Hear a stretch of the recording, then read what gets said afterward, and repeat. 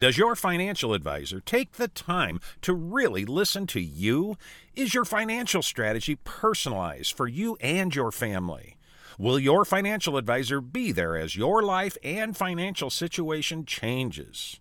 When you work with Edward Jones, they focus on what's important to you. You'll work together and use an established process to create a personalized financial strategy backed by the advice, tools, and resources to help you reach your goals. And they'll partner with you to help your strategy stay on track. Visit edwardjones.com or stop by the office of Todd Nash in Coralville, Jeff Rudolph, or Scott McGill in Iowa City, or Travis Whitmore in North Liberty.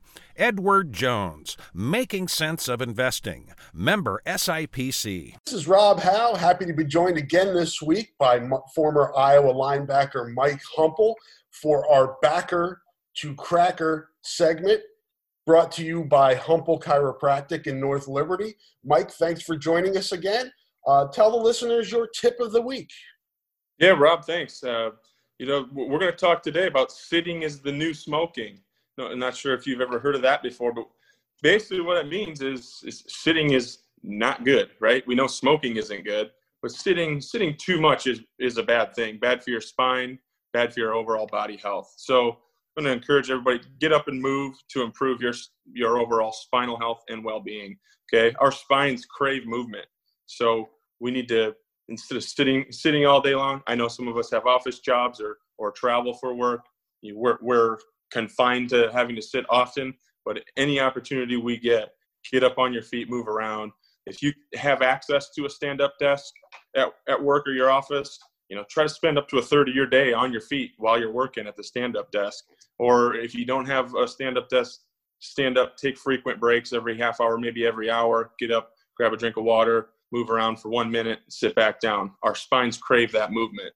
So and lastly, as always, getting adjusted to improve your back mobility when you can't quite do it yourself or you don't have the time to commit to moving around on your own. Come see us. We'll help you out, give you some tips, talk to you individually, and give you some pointers and things you can focus on to prolong the health of your spine and your back. Great tip this week, Mike. If people would like to get more information on that and other aspects of your business, they can reach you at 319-325-3558 at humpelchiro.com to check out more information on your website. And the address for Humpel Chiropractic is 1295 Jordan Street, Suite 6B, North Liberty, Iowa, 52317. Hey, we're back. Another Hawkeye Hotspot podcast here on Hawk Fanatic. Thank you again to the sponsors, Edward Jones and Mike Humpel Chiropractic. Please check those folks out. We appreciate their support. I am Rob Howe, joined as always by my podcast partner, Scott Docterman from The Athletic. Scott, it was weird. It seemed like time was kind of crawling initially this year when we got into the pandemic. It's picking up speed now, at least from my perspective. Yeah, I kind of compare it to, it's like when you wake up first thing in the morning and you plop on the couch and you haven't taken a shower yet, and all you do is you grab something to eat, and then before you know it, you look over and you're like, damn, it's already 4:30. Where'd the day go? It just went. And that's kind of where I feel like we are right now. When you look outside and at 4:15, it's almost dark and the football's half over and basketball's starting. And what happened to the summer and the spring? Did anything even happen then? So I just, right now, it's all like a blur, and it sucks. I hate it. I was like, I kind of knew it was coming, but I wasn't, I was like, wow, it's Thanksgiving next week. Yeah. A week from today will be Thanksgiving, which actually, now that I think about it, we're going to have to record probably on Wednesday next week. Yeah, exactly. We're going to have to back up everything, writing and podcasts, radio shows, whatever. And then right after that, you've only got 4+ weeks till Christmas and 5 to New Year's. And then it's like, oh my God, where did the time go? And I mean, last night was the NBA draft, and I'd kind of put that out of my mind. And then I'm like, wow, the NBA is going to start in about a month from now. So this whole year is messed with my mind, everybody's mind, and the sports calendar, and I don't know what to make of it. Hopefully next year we get a little bit of normalcy, at least when it comes to sports, and a lot of normalcy when it comes to life. Yeah, hopefully we're getting that now as we get towards, when the NBA picks up next month, and then the NHL will come back, and we'll kind of have those sports back where they belong in the wintertime instead of like September and October this year with going up against baseball. That was just kind of weird. But I think everybody was just kind of eating up any live sports after that span of time where we had nothing. Yeah, what's been strange I've noticed over the last couple of months is that some of the traditional powers when it comes to TV ratings have fallen. I mean, the Masters, it was exciting and people got into it, but the general fan didn't get into it as much. And I think that was the same way with the NBA Finals, the NHL certainly, and Major League Baseball. But it was just great to have them back. Just kind of feels like, okay, there is some life out there. It's just, I think we're all wanting the normalcy of fans going to games. It's been a real sore spot in football this fall, I think. Certainly in Iowa games. I have seen fans at Iowa State when I went there a couple of times, but it's just, and then we got basketball around the corner and the most anticipated basketball season at minimum in 20 years and the potential to be the best basketball team. And we've seen, in our careers, let's put it that way. Mm-hmm. So I just, and the fact that you're not going to have, well, it's not 15-5 anymore, 14-9 or whatever the limit is at Carver, where it would be. It's just a shame. I think the PGA and the Masters in golf found out, man, you don't want to go up against the bear. You do not want to go up against college football and the NFL. Nobody wants to, man. You can't win that fight ever. The only thing that can is an election. Yes. That's the only thing, or a war or something. But yeah, I mean, the Masters is perfect where it's situated. Normally, with the second weekend in April where baseball is barely taking root, college basketball is over, the NBA finals or maybe have started, but you wouldn't want to move that thing back to the NFL draft weekend. Nope. You're dead there too. So it was great. I love seeing it, but I'll admit it. I watched the NFL on Sunday and not golf. I did as well. I know they're like, hey, well, we won't put many early games on because the Masters is going on. We'll stack all the games late. I was like, there's an early game on. I'll watch it. Yeah. I mean, I went to Hy-Vee with my son and we both did some work and I'm like, all right, I think the Packers were on one channel. The Lions were on another. And plus Sunday's one of my busiest days anyway of the week. And so it's like, all right, the Masters is going on. Well, I hope somebody won, but Dustin Johnson, congratulations. He kind of ran away with it too. I think that probably hurt them that he was, as well as he played. Yeah. It's a good story, but there wasn't a lot of drama there on Sunday. You got to have Tiger if you want to go against the Bear, and if he's not within a shot or two, and it's and Phil Mickelson's probably up there too, but other than those two, it's just kind of like, all right, it's over with. Well, to stick with the Bear analogy here, the Hawkeyes were kind of Cubs the first 2 weeks of the season, but they've turned into Bears now the last 2 weeks. Just a super impressive performance up at Minnesota following a smashing of Michigan State the week before. 2-2 now, heading into Penn State this week. This week's game, Saturday, the 22nd, will be a 2:30 p.m. Central Time kickoff on Fox? No, Big Ten Network. BTN, yeah. Yeah, okay. Yeah, I wouldn't have thought that was going to be BTN before the season, but here we are, Penn State 0-4.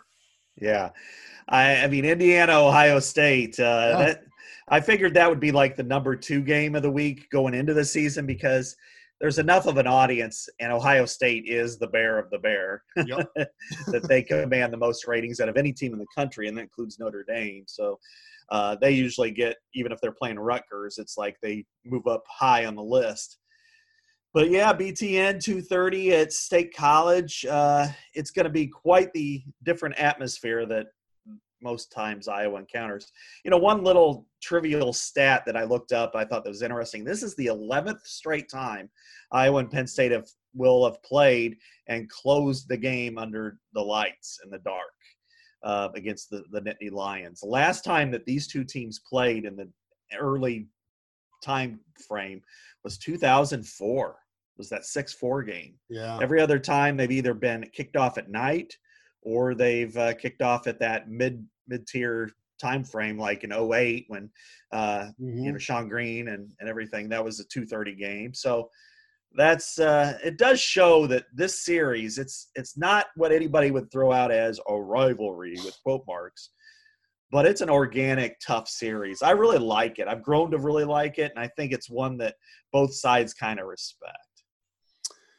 Yeah, definitely. And there's been, part of what makes a good rivalry. And even if it's one that, really is only or mostly appreciated within the Big Ten circles, there've been good games. I mean, they've had really good games most years. I mean, there've been some outliers, but for the most part, these are games that come down to the fourth quarter, and it's the team that makes the plays, in that fourth quarter that wins it. And, this one's a little bit tougher to analyze, and we'll get into this a little bit more because it's such as, what we've talked about pretty much leading up to this. It's an unusual year. It's an unusual year. It's an unusual season. It's tough to really get put your finger on what's actually going on. Yeah, I mean, who would have guessed Penn State would have been 0-4 at this point? Yeah. They're ranked in the top 10. And this happens all the time to NFL teams. And Penn State is the victim of it this year because it's an all Big Ten school. And that is sometimes you're not a bad team. You're just a figment of your schedule. I mean, in the first game, they go to overtime against a really good, hard-fought team, in Indiana, and lost by an inch. Just that pylon stretch right there. Then you're playing a controversial inch. Right. If it would have been called the other way, they wouldn't have overruled it either. Yeah. Then you throw on, okay, now you're playing Ohio State, who is the best team in the league. And I think going into this year, Penn State might have considered, and probably rightly so, that, okay, or at least the fan base, let's say, not the players, probably lose to Ohio State. But if you win the rest, you might be able to get in the top 4 and go to the playoff. Well, after losing to Ohio State and you're 0-2, there's no chance of that. You're not getting in. And so then there's that huge letdown against Maryland. And Maryland has some good offensive players, and they just couldn't keep up. And then last week, I mean, the combination of bad quarterback play and just sluggishness in that first half, I mean, Penn State looked like it packed it in, and then they bring in Will Levis. It looked like defensively they decided, you know what, let's do something here. And they looked like maybe they didn't win, but they looked like a team that was competitive, that would fight at least. And that gives you some pause if you're Iowa, because there is enough talent there. There is enough, they do enough good things to make you go, you know what, this may not be the seal clubbing that you enjoyed the last couple of weeks. Yeah, I mean, this is a really dangerous game, I think, for Iowa. And I saw, I think it was Jack W. on Twitter tweeted this yesterday. Penn State has 48 players on its roster that are 4 or 5-star recruits, that were 4 or 5-star recruits. Iowa has 4. Right. So you're looking at it, like you were saying, from a talent perspective. You don't go into this game saying, this team's 0-4 and it's got bad players. Right. It just hasn't played well as a team. And it seems like each week it's a different – they have something that shoots them in the foot, whether it's the other team or whether it's self-inflicted. Mm-hmm. I watched the Nebraska game. They were just sloppy. Turned the ball over, just undisciplined. Yep. It just was – you can have the best players in the world. If you play poorly – and don't do what you need to do, you're going to get beat in this league, especially because most teams are capable of beating you. Right. I mean, you look at every team in this league. I mean, who would have thought Rutgers could beat Michigan State? Who would have thought Maryland could beat Penn State and Minnesota the way they did? And, so you look at this and you go, okay, wow, this is and Penn State, as you mentioned, has more than half their scholarship roster are 4-star or better. Yeah. And when I look at them and evaluated them and to see just kind of what kind of team you're going to get, and really what's killed them is they're terrible in the red zone, both from a touchdown perspective, and this comes back to quarterback. Yep. From a touchdown perspective, and then they missed half their field goals. They're terrible on the offensive line. They're last in sacks allowed. But outside of that, those are kind of the outliers. And then defensively, they've given up some points. But you got to also remember the teams that they've played have been, fairly explosive offensively, at least in the first 3 weeks. So you have all those elements and you go, okay, how does this apply to Iowa? Well, I look at it defensively first for Penn State. And that is they're going to be geared to stop the run. They've seen what Iowa could do. In 3 out of the 4 games, Iowa's run for at least 195 yards. Those are not only winning numbers, those are dominating numbers for Iowa, except when, the Purdue game's the complete outlier. So how do they stop it? Well, they're going to bring down a safety. They're going to play 3 high, probably zone coverage, or some sort of, 1 high safety and man, because they're going to say this quarterback can't throw. We've seen him 4 games. He sucks. That's what the Penn State is saying about Spencer Petras. Mm-hmm. So they're going to say, if you want to beat us through the air, have at it. We're going to stop your run. We're going to slow it down. We're going to force you to beat us through the air. And if I'm Iowa, I'm nervous about that because Spencer Petras, and through 4 games, has struggled to the point where you're not sure he could win you a game. He could probably lose it, though. Yeah, he's and I don't want to say he is Nate Stanley in terms of inconsistencies, but you see some similarities there where there's times where you're like, wow, that was a hell of a throw. I mean, that was like an NFL throw and the pass to Tracy. Yeah. Down. Was written. Yeah. That was especially when they replayed that on TV and you could see how tight that window was and how he just hit him in stride. And you're like, wow, that's, so what the potential is there, Scott, but it's seeing that play in and play out. The game doesn't seem, it's cliche, but the game seems like right now it's moving a little faster than Spencer wants it to. It hasn't slowed down for him yet. He's having trouble getting through his reads at times. It seems like it's something different each time. And that's kind of where you hope he gets to. And then I keep going back to, but no spring ball, crazy off season in the summer. And I want to give him slack. He's learning on the job. I don't think there's any other way you can look at this. Yeah, and it's true. And I'm kind of there with you. I'm like, hey, he's a sophomore. This is his first go around. I compared him to the other 6 quarterbacks who started as sophomores for Iowa in the past, and they all had dogs. I mean, in their first 4 games. Drew Tate, Arizona State, 8-19, yeah, that was 44 yards. Ricky Stanzi against Iowa State, he was 5 of 14 with 2 interceptions, and if it wasn't for Jake Christensen, they'd probably lose that game, or they win it 5-3 or something. People don't remember that Stanzi got pulled in that game. A lot of people don't remember that. Exactly. It saved the day. Yeah, and he struggled that year, and but then you go back and you look at Stanley and you go, oh my God, the guy threw for 12 touchdowns and 1 interception in his first 4 games because he had that 5 TD performance against Iowa State on the road. He looked really good. His inconsistencies were, a little bit of reading, but he also tried to power the ball sometimes or overthrow when he got a late read.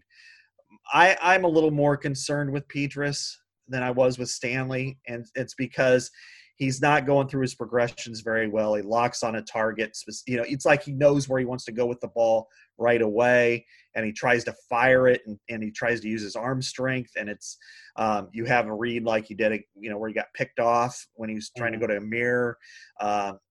He locks on certain top receivers, and then then you'd have a guy like Brandon Smith who didn't even get a target last week. And it's like, come on, that guy needs to get the ball more. I went through his, in counting the interceptions and misfires, he's targeted Sam Laporta 32 times in 4 games. That's, those are inside routes. that's scary territory. I mean, I think if you have another similar performance against Penn State, first of all, you're not going to go over them like a Zamboni like you did Minnesota. I would not be surprised if they made a change. I really wouldn't. I just think that, and I do think for sure, come January, everything's open. Deuce Hogan, Alex Padilla, Petras, you're all competing for the job. You can't just let this be kind of a grandfathered in proposal. Not that he'd be a factor this early, but I can't remember if Labus said if he's a January enrollee or if he's next summer. Either way, I mean, he's another scholarship quarterback that'll be on campus next year. You know, and this game, Penn State gave Stanley a lot of headaches, Scott. Very good defensive line. A defensive line with the ability to just rush for and not have to blitz, but Penn State also mixes in blitzes from different areas that a quarterback really needs to be on his toes to prepare for. And you can – Spencer talked Tuesday about, you know, being prepared for that and working and, you know, studying film and getting looks from scout teams. They can't replicate what Penn State does. Shaka Toney, Jason Owe, those are good. Those are NFL defensive ends. So if you're an Iowa fan, the thing to worry about is, like you were saying, some of the shortcomings that Spencer has shown so far in terms of getting through progressions and reads. Penn State makes those things that much more difficult to do. He's really going to have to – he doesn't have to be great this week in terms of throwing the ball, but he has to have an understanding of what the other team is doing against him. Without a doubt. And to see him be uncomfortable in the pocket is probably the most jarring part of this game for me, or at least passing wise all season, because the protection's been outstanding. He's only been sacked 3 times. That's leading the Big Ten. And now, but none of those teams had, I mean, I guess Purdue had, you know, George Karlaftis, and they were able to kind of neutralize him for the most part. He did get he got a sack and he was a little feisty, but other than that, they had really no problems with pass rush. This game will pose that because Alaric Jackson is an NFL guy, but so is Jason Alway, so is Shaka Toney. They've proved it. You know, seems like Tony's been there for 50 years, and you know him and Gross Matos. You know, they owned Iowa last year, and then you look at, I think they've had in the last 4 games against Iowa, they've had 10 total sacks. So now I think this Iowa offensive line is as cohesive as any of them, and more so, you know, even without Wirfs. So they're capable of being good, but they're also, hey, let's face it, this is as you mentioned, NFL guys. They're going to probably give up 2 sacks, you know, and that's being good for most of the game. So it's up to the quarterback not to get happy feet, not to get scared, not to force throws.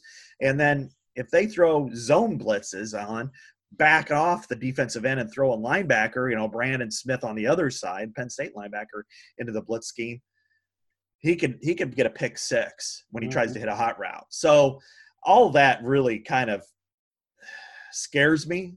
That said, I mean, I think Iowa's really good, but this one area is where they can lose the game. Otherwise, if they can even have a net 0, which is no touchdowns, no interceptions, complete 60% plus of your passes, hit a couple of extend drives, don't do anything stupid. I mean, this is 100% game management.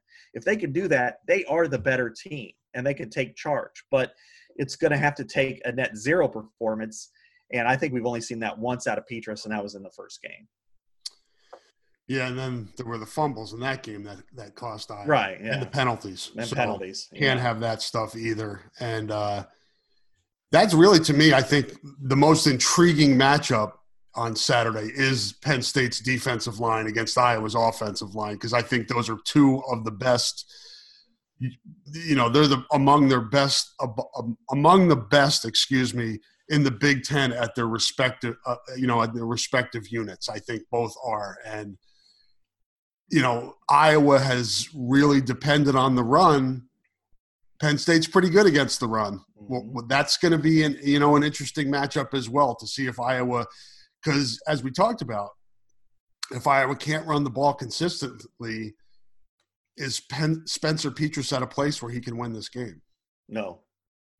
That's the problem. I mean, then you're going to have to go to old school Iowa Rocky ball, which is you're going to have to play field position football. You're going to have to hope your defense can win. It can, and it probably should, but that's where you got to rely on your quarterback not to play mistake free.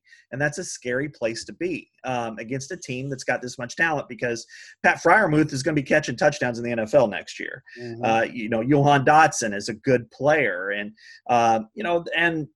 Devin Ford is like their third or fourth running back, but he's still better than a lot of running backs in the Big Ten. And, they've just been woeful along the offensive line and at quarterback. So if Iowa can get a good pass rush, which I think it will, Mm-hmm. and force mistakes or force 3 and outs at a minimum and play field position football, then you can win that game. But do you want to win that game? I mean, you'll take the win no matter what, but Right.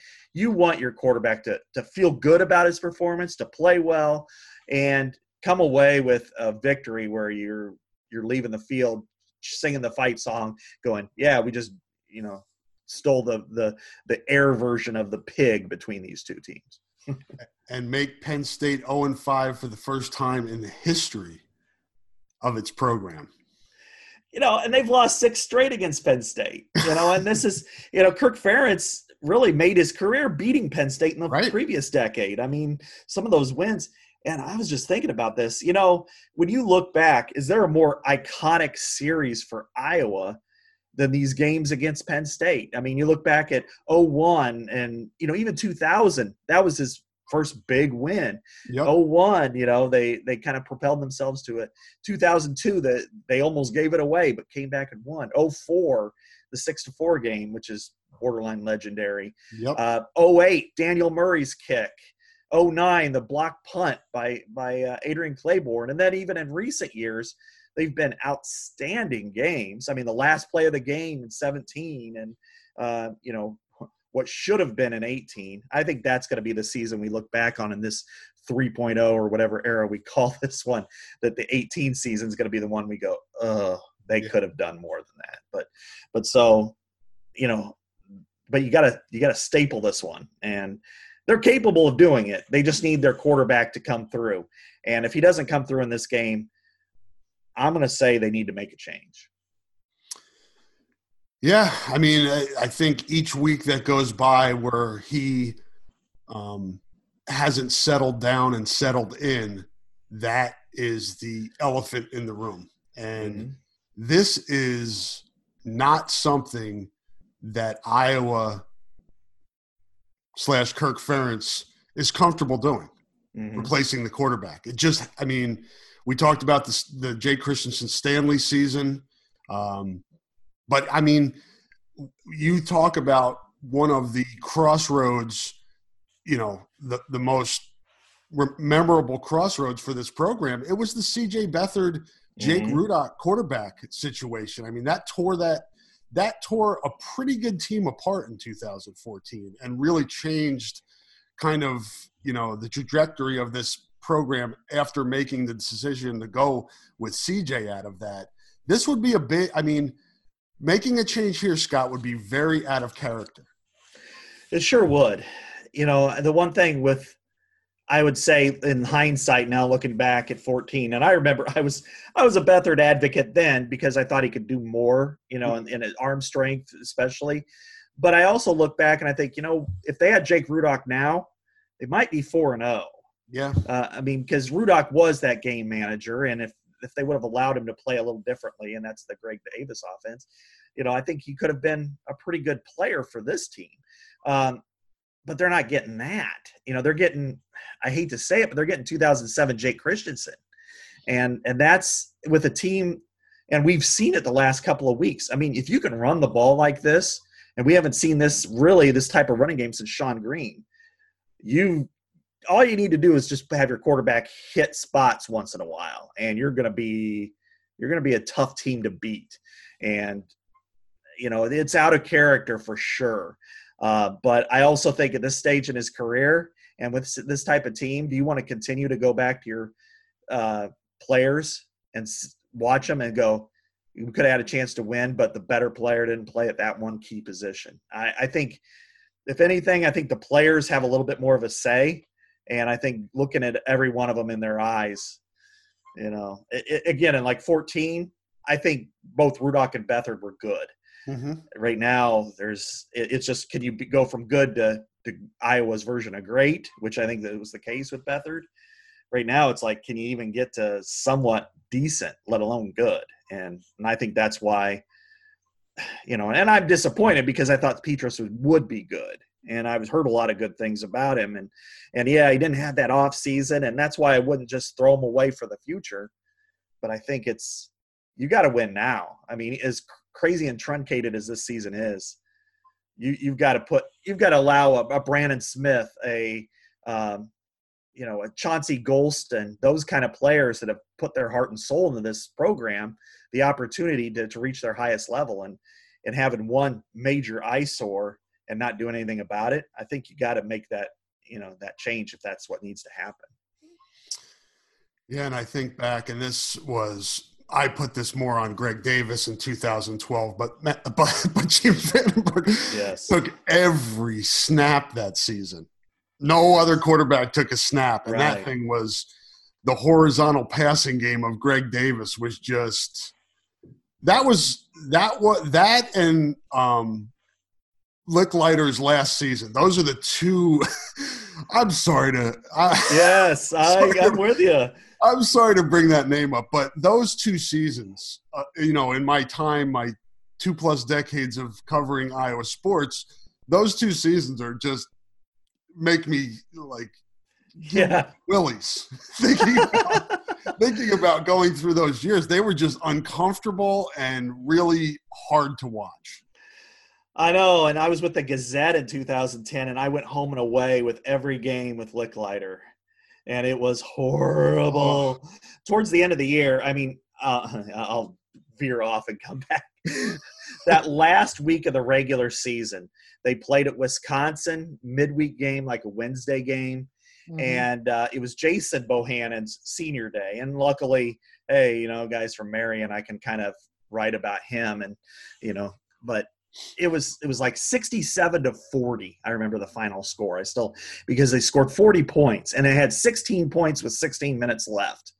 And I remember John Licklider, bless his heart, out there trying to play point guard, and Trayvon Hughes, who was a pretty good player for Wisconsin, and he was guarding him. And I'm like, oh my God, this is another horrible mismatch.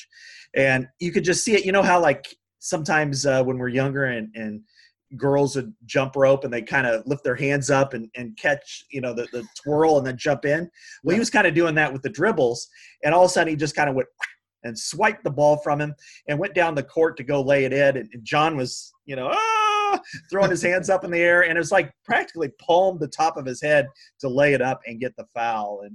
But the biggest one was the one at Minnesota, the final one. Yeah. And it was 88-53. I can't remember where I parked half the time, but I can remember that score.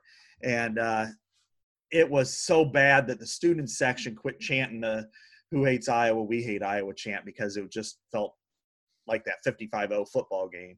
And afterwards, I looked at Rick Brown, and I'm like, they can't do this anymore. You can't do this. This is too much.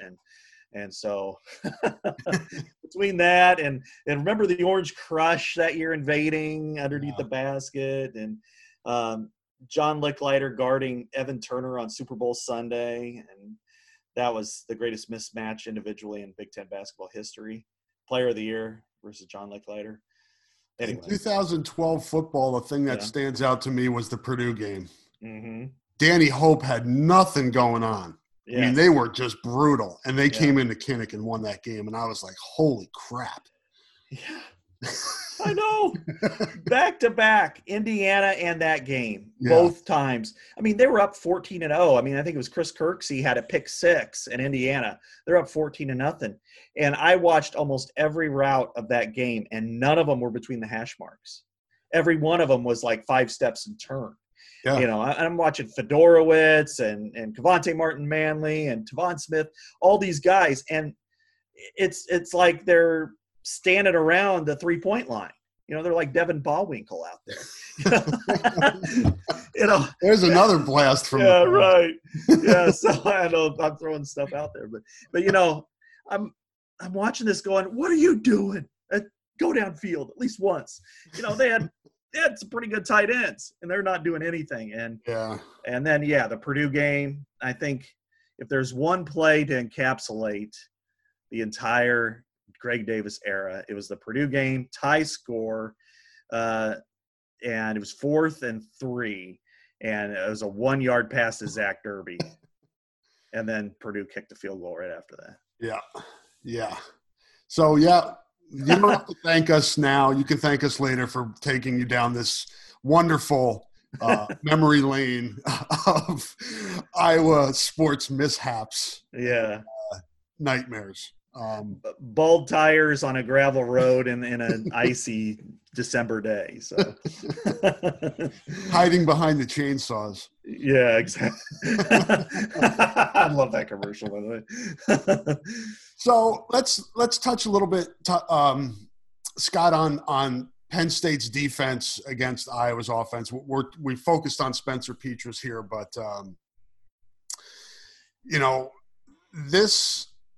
Penn State's defense obviously has the potential and the players, even without Micah Parsons, to cause Iowa some problems. How do you see Iowa? What do you do to, I guess, make Spencer Petras, put him in the best position to succeed here? Mm-hmm. You've got 4 games now of evidence of what he likes to do. I mean, you think about that in the offseason, okay, we have an idea of what he likes to do. Now you have 4 games of sample size to what he likes to do. Is there a pattern there? Can you see what would be the best route to go here? Just kind of spitballing, which of course the coach has taken 100 hours this week to try to break down. I think a lot of it is it's got to come back to what's made him successful the last 2 weeks, and that is lateral movement from their receivers and from the running backs. And that's jet sweep motion. Even if you don't give them the ball, it forces that extra look. It forces the hesitation. And then it allows your running game to work.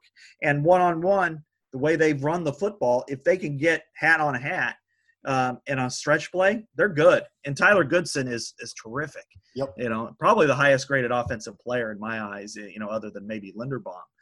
Just outstanding player. And so I think you've got to give yourself a chance to make it work. You can't just do the same thing you would do over and over and over again and hope it continues.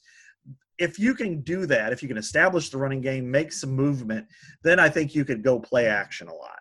And if you could do that, again, it forces the safeties to hesitate, if nothing else. Also, try to have him, and this is crazy, but try to have him exploit outside pass routes and possibly allow your best athletes on the perimeter to make plays on the ball. Brandon Smith contested 50-50 balls. Amir Smith-Marset should be going deep a couple of times a game. And last week he underthrew him. He had him open. He was a touchdown. And Petras was he the target on the flea flicker? No, that was Nico Reganey. Okay.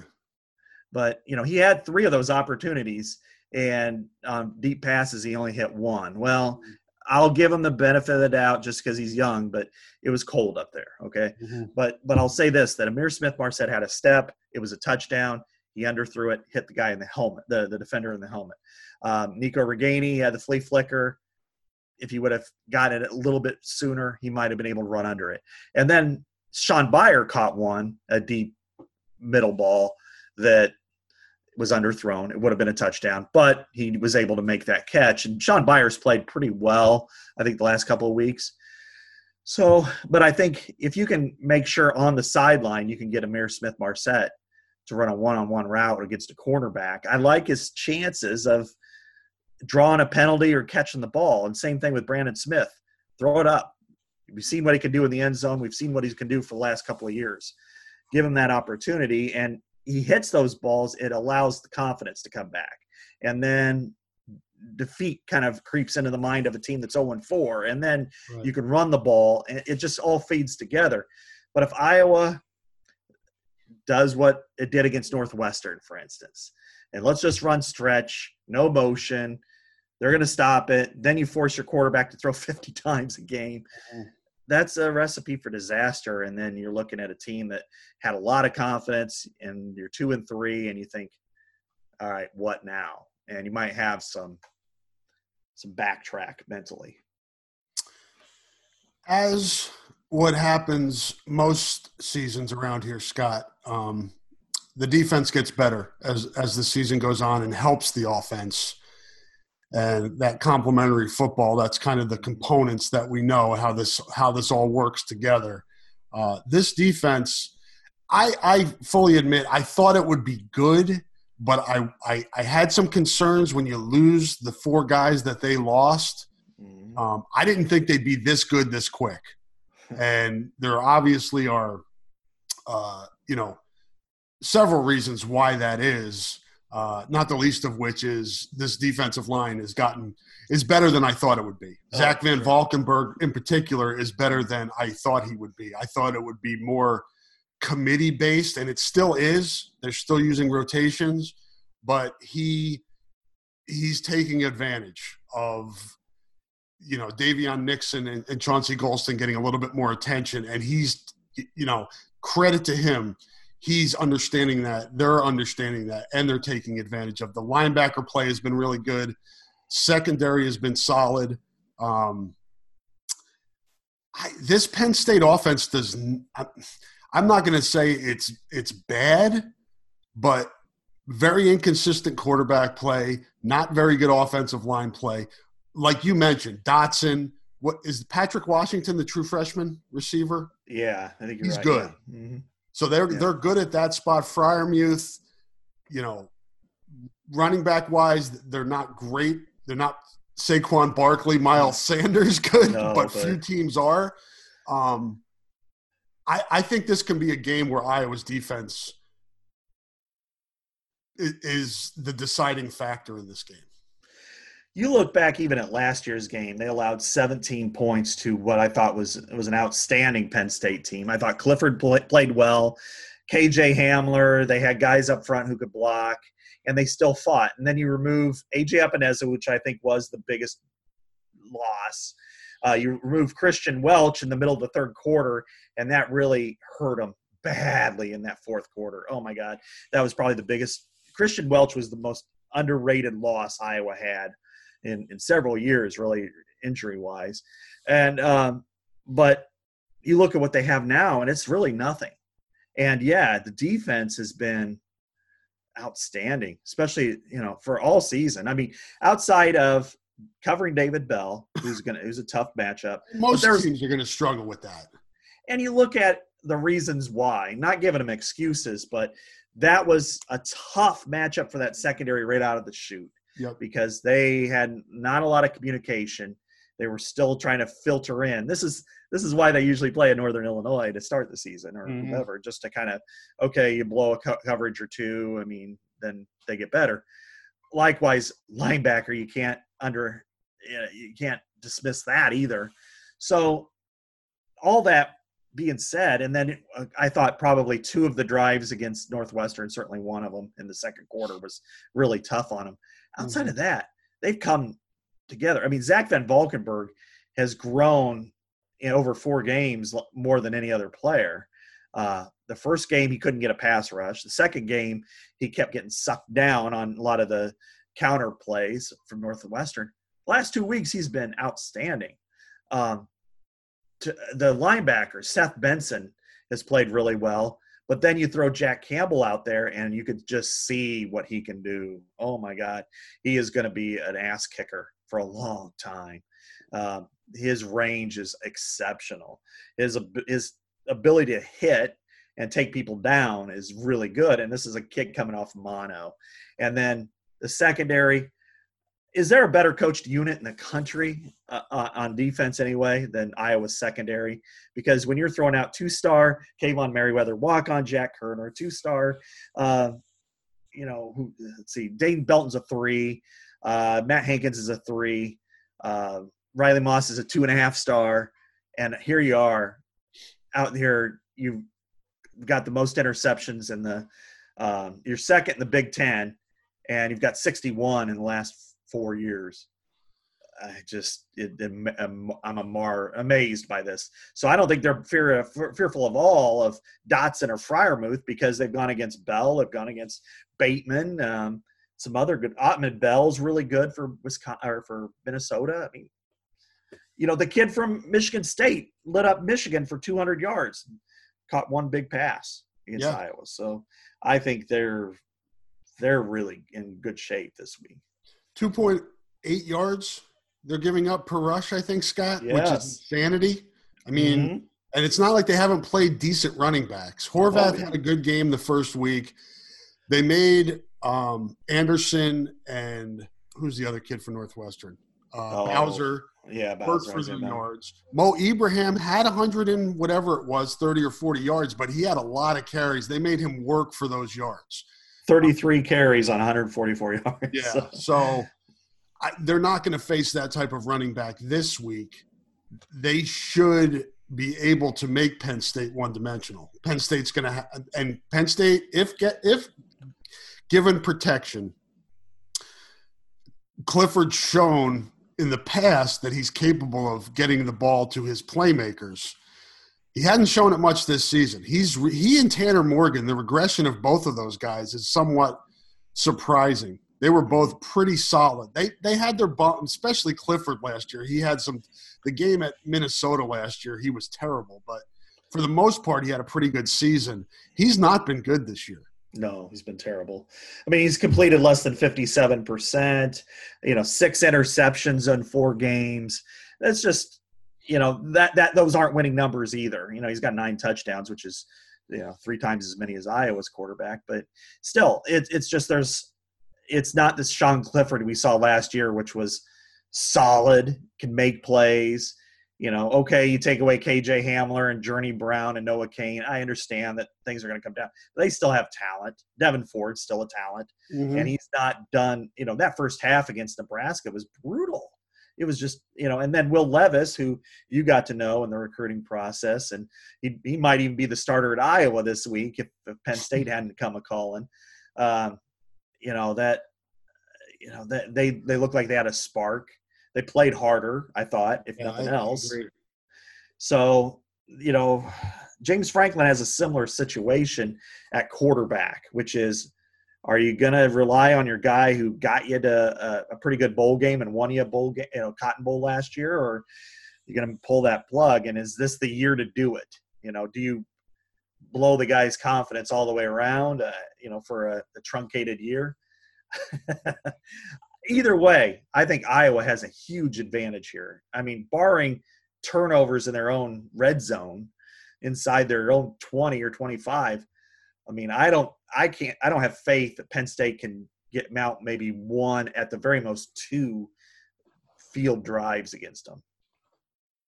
Yeah, I would agree. I think if Iowa can play clean football, which it has the last 2 weeks for the most part, it's the better football team here, without question. And you never know. I mean, it's a long trip during a pandemic. There's those weird intangible factors that we can't really weigh or measure. But just, from looking at the game on paper, I think Iowa wins this game 10 points, 2 touchdowns, somewhere in there would be my guess. Yeah, I think one of the picks I made was like 20-9.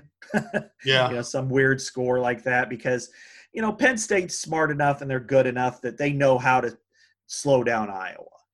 And if it's game management out of their quarterback, they're going to make Iowa work for its yards, barring turnovers and that sort of thing. I think Iowa could score 4 times, maybe 2 field goals, 2 touchdowns. I just can't see Penn State doing the same against this defense unless there is big plays, which Iowa refuses to allow. I mean, really, that's their number one goal is don't get run on, don't allow big passing plays.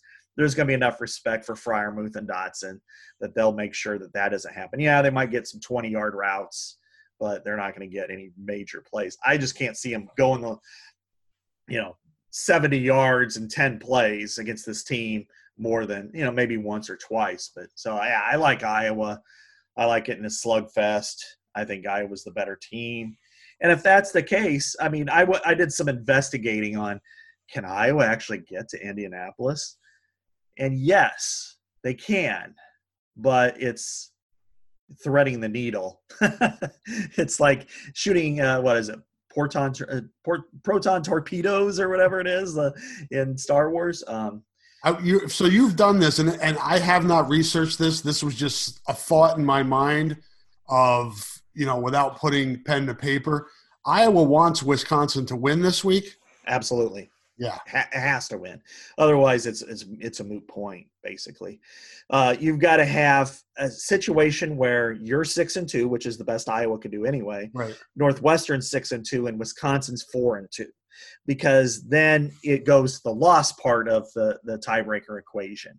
Right. If that's the case, the tiebreaker is how did you do? All those losses have to be in divisional games, though. So, because that's a part of the tiebreaker. So, if let's say Wisconsin loses to, and they all beat each other, and let's say Wisconsin's other losses to Indiana, which they play in a couple weeks, right? That would hurt them because then their in division winning percentage would be higher than Iowa's.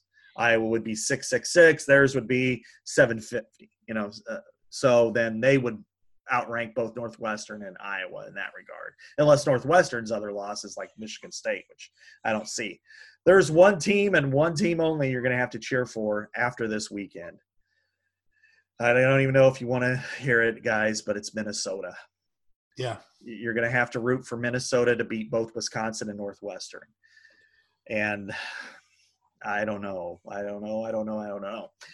I would say if that happens, then, let's just say that magically they win the Axe and then they beat Northwestern. I think they could beat Northwestern. I don't know about Wisconsin.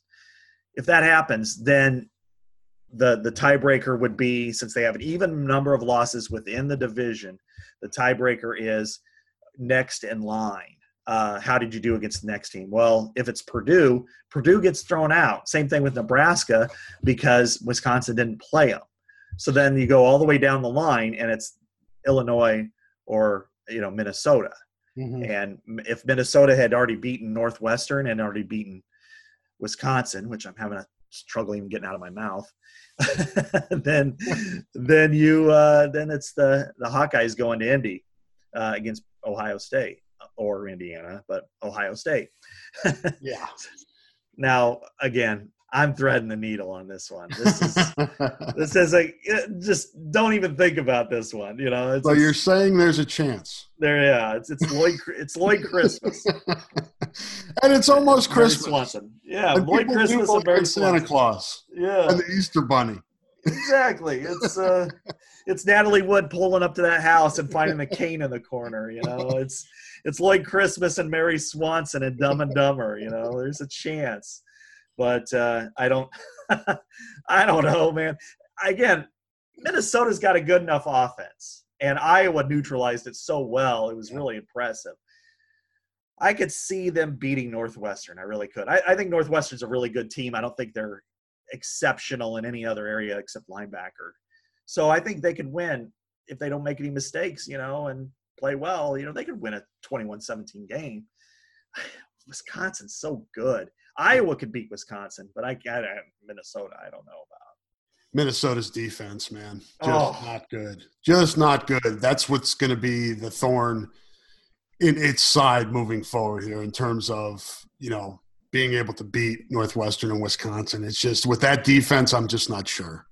Yeah. I mean, you just look at it, you go, it's just, and just thinking about the matchup, the way Iowa ran all over Minnesota, and then you think, Wisconsin's big guys, I mean, that's going to be 300 yards. It's just going to be a massacre. They might as well just mail them the axe right now, or they already got it. They might as well not even bring it to the field. So some of those holes that good, and that's not to take anything away from Goodson and Sargent, who I think have really good vision, and are getting better weekly with, patience and just putting everything together you need to have to be a good, to put together a good running game. There were a few times where those holes were, I think Scott and I could have made positive yardage. I'm not saying we would have gotten 5 to 10, but I could have gotten positive yardage a few times. Yeah, my yards per carry was 6.0 in high school. I don't know if I could run 6.0 yards now, but it's and I'll tell you what, the one thing that even if Brandon Smith hasn't gotten the ball and Tyrone Tracy hasn't gotten the ball very much, they block their ass off downfield. They did an outstanding job. And the one play that stands out for me in that whole game was the inside zone to Tyler Goodson on the last play of the third quarter. Mm-hmm. Tyler Linderbaum took out 3 guys, and even by the time Goodson got tripped up, Smith and Tracy were still blocking their cornerbacks 40 yards down the field. If this was the NFL, they would get like a watch for that or something. That was awesome. Yeah. I think we've beaten the Penn State, Iowa. We didn't do a lot of look back on Minnesota, but I don't think there's much to say about that other than it was a mismatch. And the greatest quote of the Kirk Ferentz era. Yeah. Leaving some timeouts. Yeah. Figured we'd take Floyd with us and leave the timeouts here. And we know in recruiting that this is the team that they have the most issues with.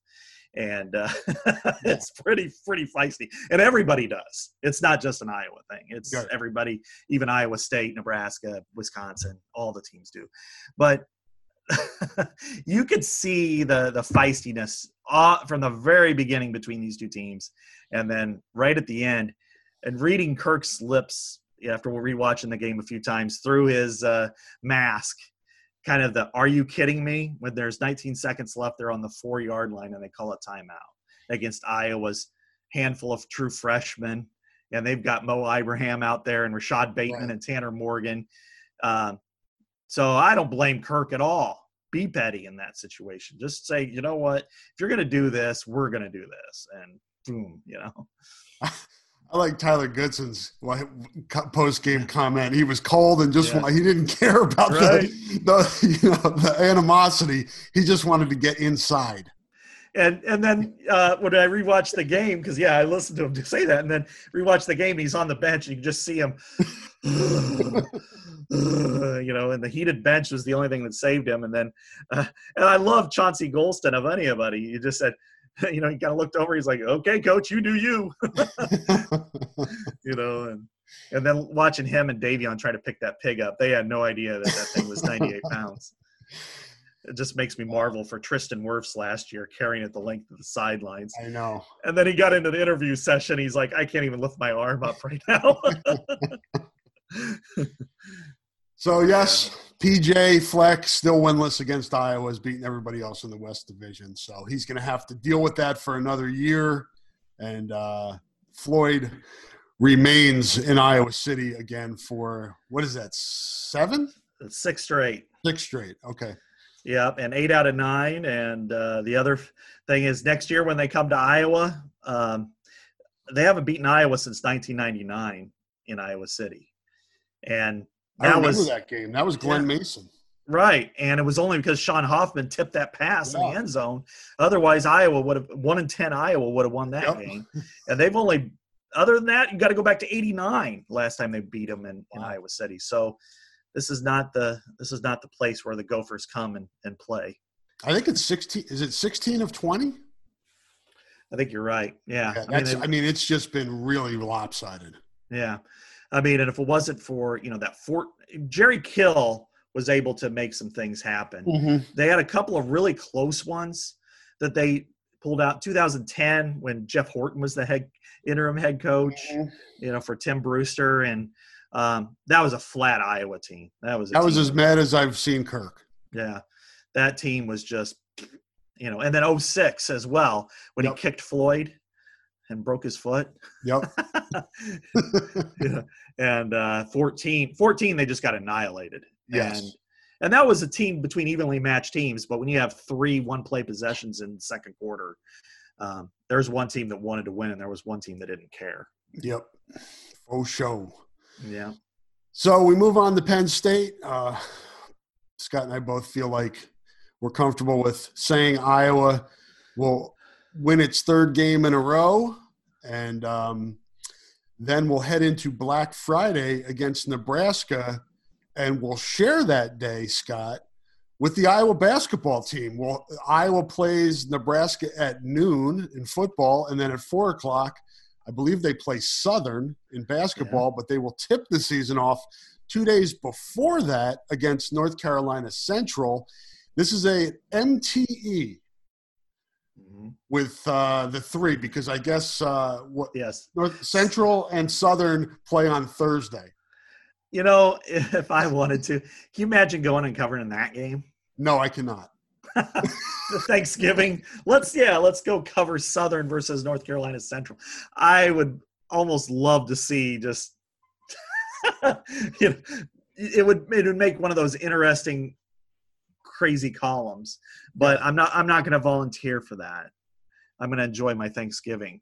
It's especially because it's here this year and not, driving to Lincoln. So that is peak 2020, Scott. Thanksgiving game between Southern and North Carolina Central at Carver Hawkeye Arena.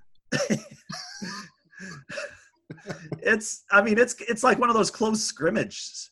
Yeah. There's really no difference, there's nobody there watching it. There's certainly nobody paying for it.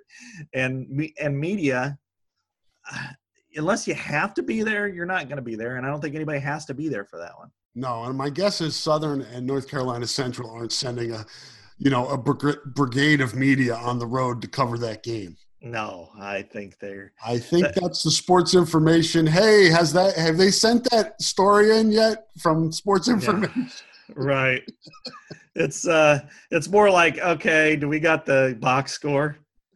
Can you write 2 paragraphs on it? And if you're in New Orleans or someplace like that, if that. Probably not even that. Probably the score of the game suffices. But the other one that's kind of strange to me is, since the schedule came out, Minnesota on Christmas Day at Minnesota. There's like 5 Christmas Day games in the Big Ten, right? Right. They really went hardcore, and that's interesting. I don't hate it from the standpoint that the players have to be here anyway. They can't go home. And if this was a normal year, they wouldn't do this. They wouldn't do this to anybody. But they can't go home. So if you're going to have to stay here anyway, you might as well play basketball and enjoy it. And heck, they might get good ratings out of it, because there's some people who love NBA on Christmas Day, and then but there are a lot more people who ignore it, and especially in this state. And so if I was playing Minnesota in the midday, you're done unwrapping your presents. You're just looking for something to do, and you're tired of watching A Christmas Story for the 20th time. Then, hey, pop on Iowa, Minnesota basketball. I do feel for our media brothers who, let's put it this way. If I was at the Gazette and I saw that, I'd have flipped. I would have been like, are you kidding me? I've already blown all these holidays all year, and now I got to blow the most important one. So, but I don't have to do that. But Mike Halas and probably Mark Emmert do. So next Wednesday, the 25th, the season tips off. North Carolina Central at 3 o'clock at Carver. No fans. That is on the Big Ten Network. And then Southern on Friday at 4 o'clock on the Big Ten Network. And then, Scott, there's no scheduled game until December 8th. I think, at least from what I gathered, it makes the most sense. They're trying to get Iowa State and Western Illinois somewhere in between those games. They're just trying to work out which days work best for both teams. Because, they hop into Big Ten play with Purdue at home on December 22nd. And you look at the games in December that have been scheduled. North Carolina on the 8th Northern Illinois on the 13th. Those are both in Iowa City. And then the trip to Sioux Falls against Gonzaga on the 19th. So it'll be interesting to see where they shoehorn Iowa State and Western Illinois in there. And Iowa gets the max. They get the 27 games. Yeah, I think it's – do you think that the Iowa State game is probably going to end up on that Friday the 11th? Yeah, that would make sense. Because I don't know that they want to go 2 days after. I mean, they could, but 2 days after North Carolina might be a little challenging. And, you know, they could. I mean, they're young players. I mean, shoot, how many AAU games do they play on a weekend? And, you know, and it's early in the season, so the grind hasn't quite caught up with them yet. But you think about a week to week and a half like that in a normal year where you're playing North Carolina at home for the ACC Big Ten Challenge. Nobody's there. Iowa State at home. It's always sold out. Nobody's there. Then Gonzaga and Sioux Falls, you know, a week and a half later. Nobody's there. It's like, oh, man, you know, just the letdown of this. It's just so unfortunate because we've done this for a while and we reminisced, if you want to call it that, over the Lickliter error. And you know, here we are and we're going. How do you spell error? Is it ERROR or ERA? This one is 5 letters long. You know, I would even give Alfred the benefit of the doubt and go ERA, but I'm not giving him that down. But yeah, we went down memory lane there with that, and we've seen some bad teams. You know, Fran has done a pretty good job for the most part, but I think this was the year everybody's waited for, and now they can't do it. And you know, for the athletic department, how crappy does this feel? Thinking you might have been able to raise ticket prices this year. You might have had people on the waiting list this year to get in. You might have had a full boat of, you know, sold out season potentially, except for, you know, Southern and Iowa, you know, right after Black Friday football. And now you can't even exploit that. You can't even make that work for you. And for the players. So but we'll know by mid-December if this team is worthy of its number 5 ranking or if it's got a lot of work to do to reach the goal that I think most people have for it. Yeah, I mean, as highly anticipated of a season as, you know, I'm sure most people can remember. You go back to the 80s, I guess. Yeah. But maybe 2002 when they were coming off the Big Ten tournament victory and Wrecker and Evans were coming back and high anticipation there, top 10 team, I believe, after they won in Columbia. And then that thing kind of fell flat. But just going into a season, this is just rarefied air. And I just wonder, Scott, the biggest question for me is when these expectations are, you know, that surface around here in the preseason, I always wonder myself, and this is an individual thing. I talked about this on the Mailbag podcast yesterday. Somebody asked if this, you know, if the preseason hype is warranted. I said it is. You look at this team on paper, there's no reason why it can't be a top 10 team. Basketball, a lot of variables, NCAA tournament, matchups, you know, there are a lot of factors that go into making a run, but I think Sweet 16 is minimum. Ending that drought, being in competition for a Big Ten title down to the end of the season. And again, this is considering that we're going to have something normal in a time that's not normal. Right. You know, no games canceled and everything else is being equal. But I think the hype is warranted, but it's interesting to me what type of season will satisfy people. Man, it's tough, and but it can't. This is why the expectations can be a really scary thing if they allow it to be. And we saw this really almost 5 years ago with Woodbury and Gazelle and Utah and other players. They got up to number 3. You know, after blowing out Michigan State on the road, beat them twice, both times they were top 5 team, starting 7-0, starting 10-1 in Big Ten play. It looked like, there was a first and second round games in Des Moines. So it looked like this is a golden road. You're going to be able to play in Des Moines. You got a chance to end that crappy streak of not winning a regular season Big Ten title. You have all those things lined up for you, and then the bottom fell out. They lost 6 out of the last 8. And I think they have to, at minimum, end the regular season strong. You can't have they lost 3 out of 4 to end the season.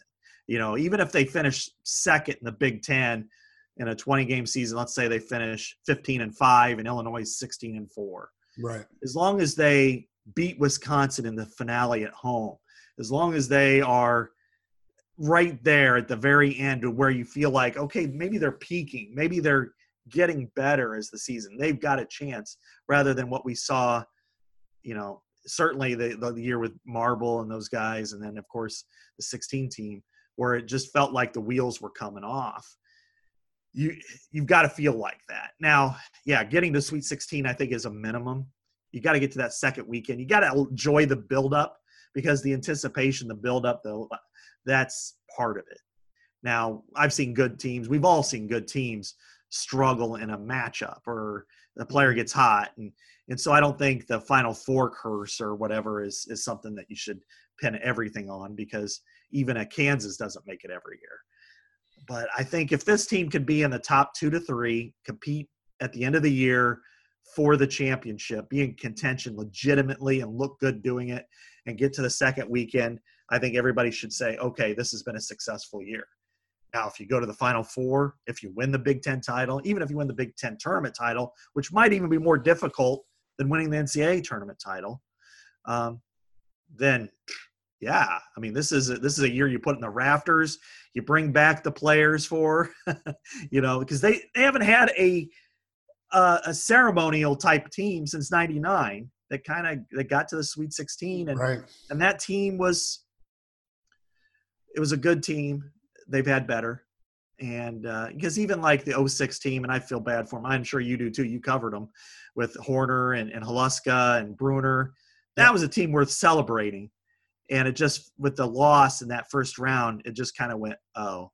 And then Alford, nobody liked him. It was still kind of the residue of Pierre Pierce was all over the place. And it just kind of, everybody wanted to wipe it away and forget about it, which was just terrible. But we just haven't had a ceremonial team here, to celebrate, like the 87 team or the 80 team or even the 99 team. Yeah, and there's so much in this sport. There's so much weight put on that NCAA tournament that, as memorable as that run was for that 06 team in the Big Ten tournament, beat a good Ohio State team in the championship, really just a fun few days of watching Iowa basketball. The air it was a pin in the balloon against Northwestern State. And that is the memory of that season, unfortunately, because at the end of that season, even the home games at Carver, it was rocking. I mean, people were into that team. And then I know you talk to these guys too, but Horner and Bruner, I mean, it still sticks with them.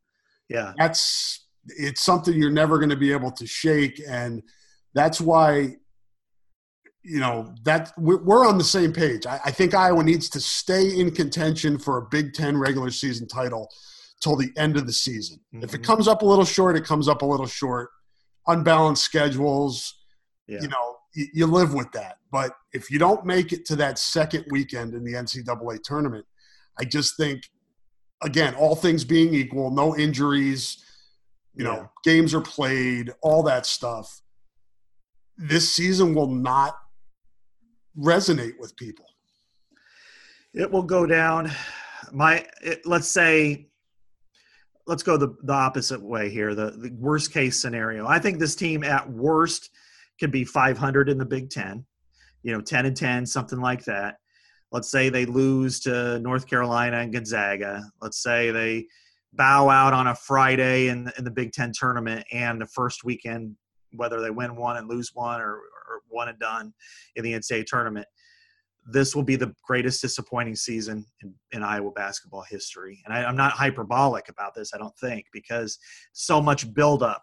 This is the season that everybody's waiting for. They've frankly gone and wandered in the desert for so long as a basketball. And this program has outstanding history. The tradition is waning. And because, going into the 2000 season, right after Tom Davis took them to the Sweet 16, they were third in number of NCAA tournament appearances in the Big Ten. Yeah. Indiana and Illinois were the only two teams with more. So the tradition, the history is there, but everything is just, it's kind of waned. So here's your opportunity. Here's where Iowa becomes Iowa again. And, the other factor, I wrote this, one of my last stories for the Gazette was a story I really liked, and that is the higher they fly, the harder they fall. And you look at through Iowa's history and the nut punches that they've endured, from Pembroke Burroughs in 1970 to the 20-point lead, Ronnie Lester's knee, the Northwestern State, even the horrible tragedies like Chris Street. Mm-hmm. That was a very, very good team, with Chris Street. Yep. They probably were at minimum a Sweet 16 team, if not a Final Four team. You have all those situations, and you want a happy ending. And what is the happy ending? Well, that's hard, other than a championship, that's hard to define because, but still, the higher they fly, the harder they fall. Yeah, and like I said at the top, it's each individual. There are going to be people with unrealistic expectations that, it's national championship or bust or Final Four or bust. But the NCAA tournament's a weird animal with a lot of strange things that we see every year, which makes it such a great event. There are upsets, there are great storylines, there are Loyola, or George Mason, or there are unpredictable things that happen, which we love about the tournament.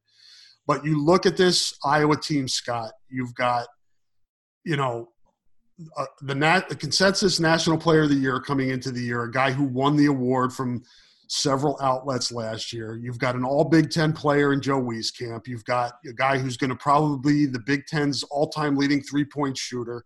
I mean, you can't look at this team on paper and say it does not have the potential to get to the top of the mountain. Now, we know that it's going to take defense. Mm-hmm.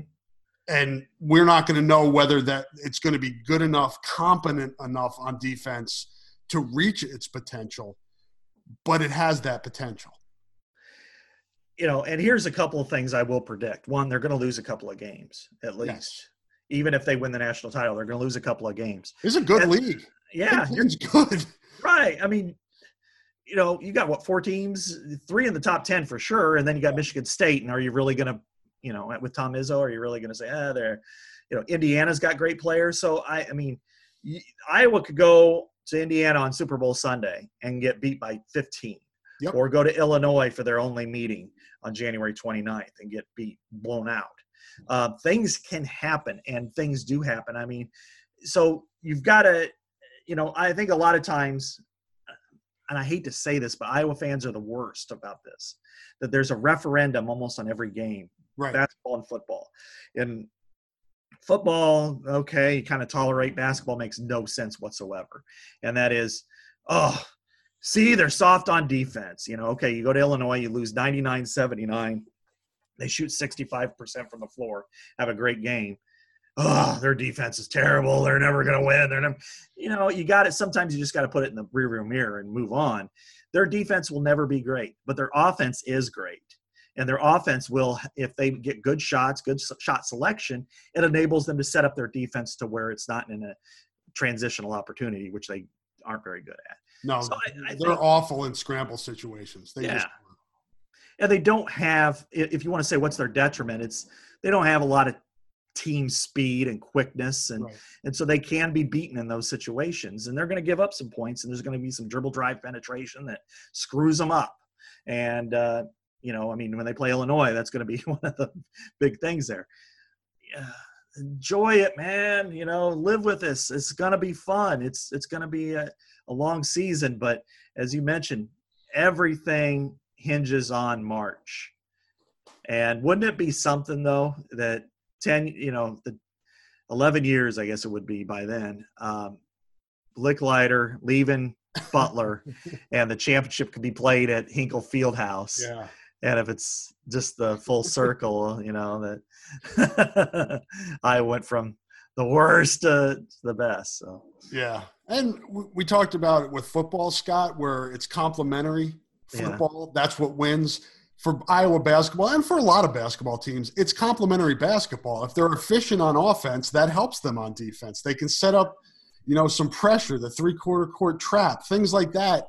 If you play efficiently on offense, you help your defense. And that's going to be a key for Iowa. Iowa is good enough and has weapons enough or has enough weapons offensively that offense can really help its defense. And the other thing that I would hang my hat on if I'm an Iowa fan looking for, encouragement about this team being better defensively, they're veteran guys. A lot of defense, if you're lacking lateral quickness, if you're lacking a guy who's really good on ball, and Joe Toussaint is good on ball. And I think Ulis and Perkins are pretty good defenders as well. Iowa, if it's and this is a word that Fran loves, connected. Yeah, if you're right. connected on the defensive end and you're moving as five people together, you can be – and I think, at least from my perspective, if Iowa can be competent to a little bit above competent defensively, it has the potential to reach its potential. I agree wholeheartedly. I think it's kind of like if you look at it from an NFL or a football perspective, if you throw 3 straight passes and they're all incomplete, and your defense is back on the field and the other team scores on you and you throw 3 straight passes again and they're all incomplete or, don't get a first down, your defense will look bad eventually. And that's the same thing with basketball. If you chuck up bad shots even in transition, especially it's like, and they come back the other way and they score on you because you're not set, it's easy to look bad. So if you're efficient on offense, which in Iowa football terms, and it's run the football and keep your defense off the field. And basketball, it's move the ball around to get it, set up a good shot. And then you're able to set up your defense. It's so much more difficult to penetrate it, at least quickly. It might take some time and they might score, but you know what? Everybody scores. It's just, I think right now this team is capable. It's got good players at every spot. It looks, and the one difference that I see out of this team versus the other ones that I covered home and away for all those years is Connor McCaffrey as the glue player. He doesn't care about scoring. He cares about winning, and he'll kick your ass if he needs to. This team has dog in it, Scott. Yeah. I mean, you look at Bohannon, Frederick, Luka, who has more blood on his face than, somebody who's fighting Mike Tyson. Right. That's an old reference. I'm old. Right. Hey, he's fighting, though. Yeah, that's true. Connor McCaffrey, Toussaint. I mean, there's dog on this team. Yeah. Right. I mean, I look back at those 2 teams that collapsed, and there wasn't that leader that can help bring everybody back up. Yep.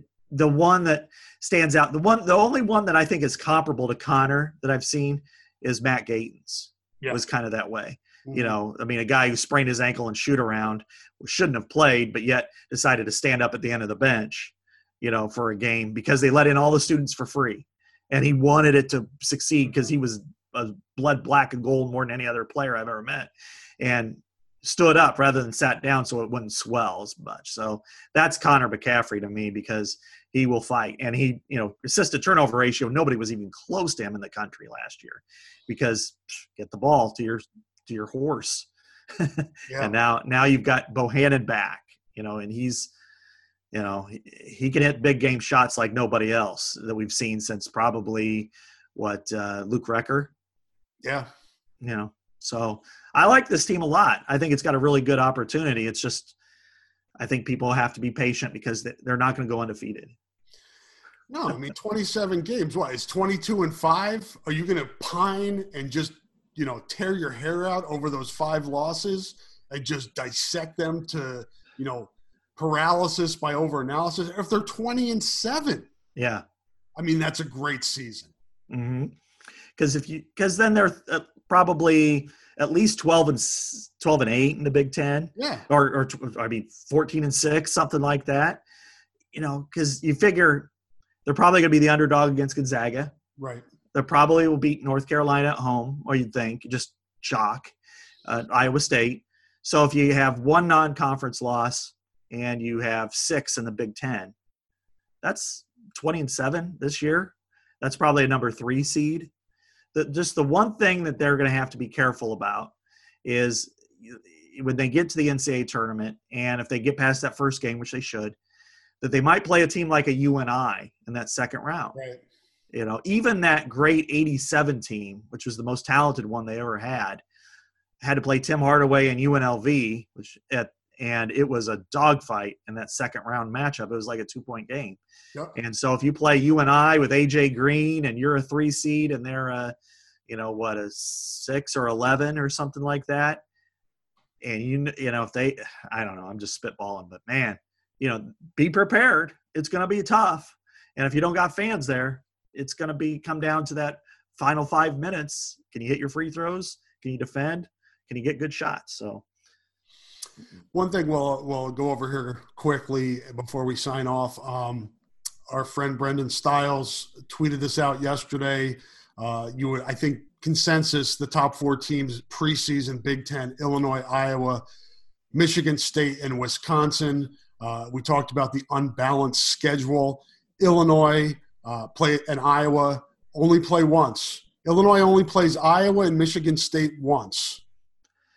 One at home, and then they're at Michigan State. They play Wisconsin twice. Mm-hmm. Iowa has Illinois once, Michigan State and Wisconsin each twice. Michigan State has Illinois and Wisconsin once, and then obviously Iowa twice. And then Wisconsin has Illinois twice, Iowa twice, and Michigan State once. So, yeah. It's Illinois and Michigan State have the easier road of those 4 teams, at least on paper. Yeah. And then you've got to figure an Ohio State or an Indiana will kind of creep into that. And Michigan's really talented. They've got a really good freshman class. And then you mentioned Indiana. Indiana's got the best recruit coming in, at least ratings wise. So, yeah. And, the one thing is that the unbalanced schedule they've altered it 2 years ago to where the in-state teams play one another twice annually, because that was always a concern, especially Indiana, Purdue, but also Michigan State and Michigan. And then that crept over to Illinois Northwestern, which I don't think Illinois would have cared, but Northwestern did. And then they divided the rest of the 8 teams in the Big Ten into quadrants. So the 4 out here, Wisconsin, Minnesota, Iowa, and Nebraska, play each other 5 times over 3 years. So it's double, double, single. And then out east, it's Ohio State, Penn State, Maryland, and Rutgers are the same way, 5 over 6 or 5 over 3. And it's weird because the Big Ten, rivalry-wise, is not as strong, I guess, as football, certainly. There's not those games, you got to get these ones in. But, historically, Iowa-Illinois is the biggest rival. It kind of has faded over the last 10 to 15 years, but it's back on in a big, big way. And if you were to tell me what team does Iowa need to play twice, it's Illinois. Mm-hmm. However, the league, if it ever does shift to specifics, it'd probably be Iowa-Nebraska. Because what does Nebraska have? Nothing. Wisconsin and Minnesota would probably got a nice arena. Yeah, right. but who would they really want to play outside of Iowa, home and home, every year, and so really the teams that are kind of in no man's land are Ohio State and Iowa, because their rivals are everybody else's rivals. Mm-hmm. Ohio State's biggest rivals are the Michigan schools in Indiana. Well, they're somebody else's rivals, and so that's what makes this all strange. Because I would almost say that if you do that and you try to link it up, maybe you throw Iowa with Ohio State as a home and home. And that's more of a rivalry than it is with Nebraska in basketball. But I don't know. It's all kind of crazy, but there wasn't any kind of. I saw some people doing WTFs on the Iowa, Illinois only playing once, and it would have been nice to do that, but they're trying to establish some sort of. And I've been a Big Ten critic for a long time on a lot of different things. This one is kind of understandable. Yeah, I would agree. And really, for Iowa, it's cliche competing against itself, but it just has to win as many games as it can during the regular season with as strong as the non-conference slate is. Win as many as you can there, win as many as you can in a very strong conference, and get yourself a seed in the NCAA tournament where you're not facing Gonzaga or Villanova in that second game. Right. Oh my gosh, yes. The 16 season comes back to me and going, they were never going to beat Villanova on their best day, but you shouldn't have had to play them until at least the Sweet 16. Right. To fall from a potential 1 or 2 seed to a 7. And not only that, they fell the 2 7 seeds. Wisconsin was a 7 and Iowa was a 7. Wisconsin got to go to St. Louis. Yep. And that was because Iowa just stepped all over itself, especially in the Big Ten tournament that year.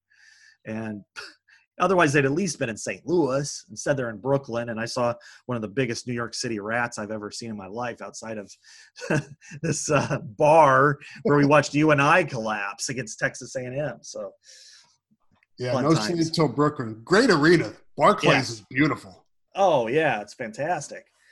But I would have rather been in St. Louis. Yeah, I mean – fly into your home place of LaGuardia or whatever, and I would have rather have just gotten in the car and drove 4 hours south. Agreed. Hopefully they play relatively close to home. Who knows we saw some. Oh, it's going to Indianapolis. Yeah, it's all Indianapolis. You think that's where it's gonna end up? That's probably smart. Put a bubble. Yeah.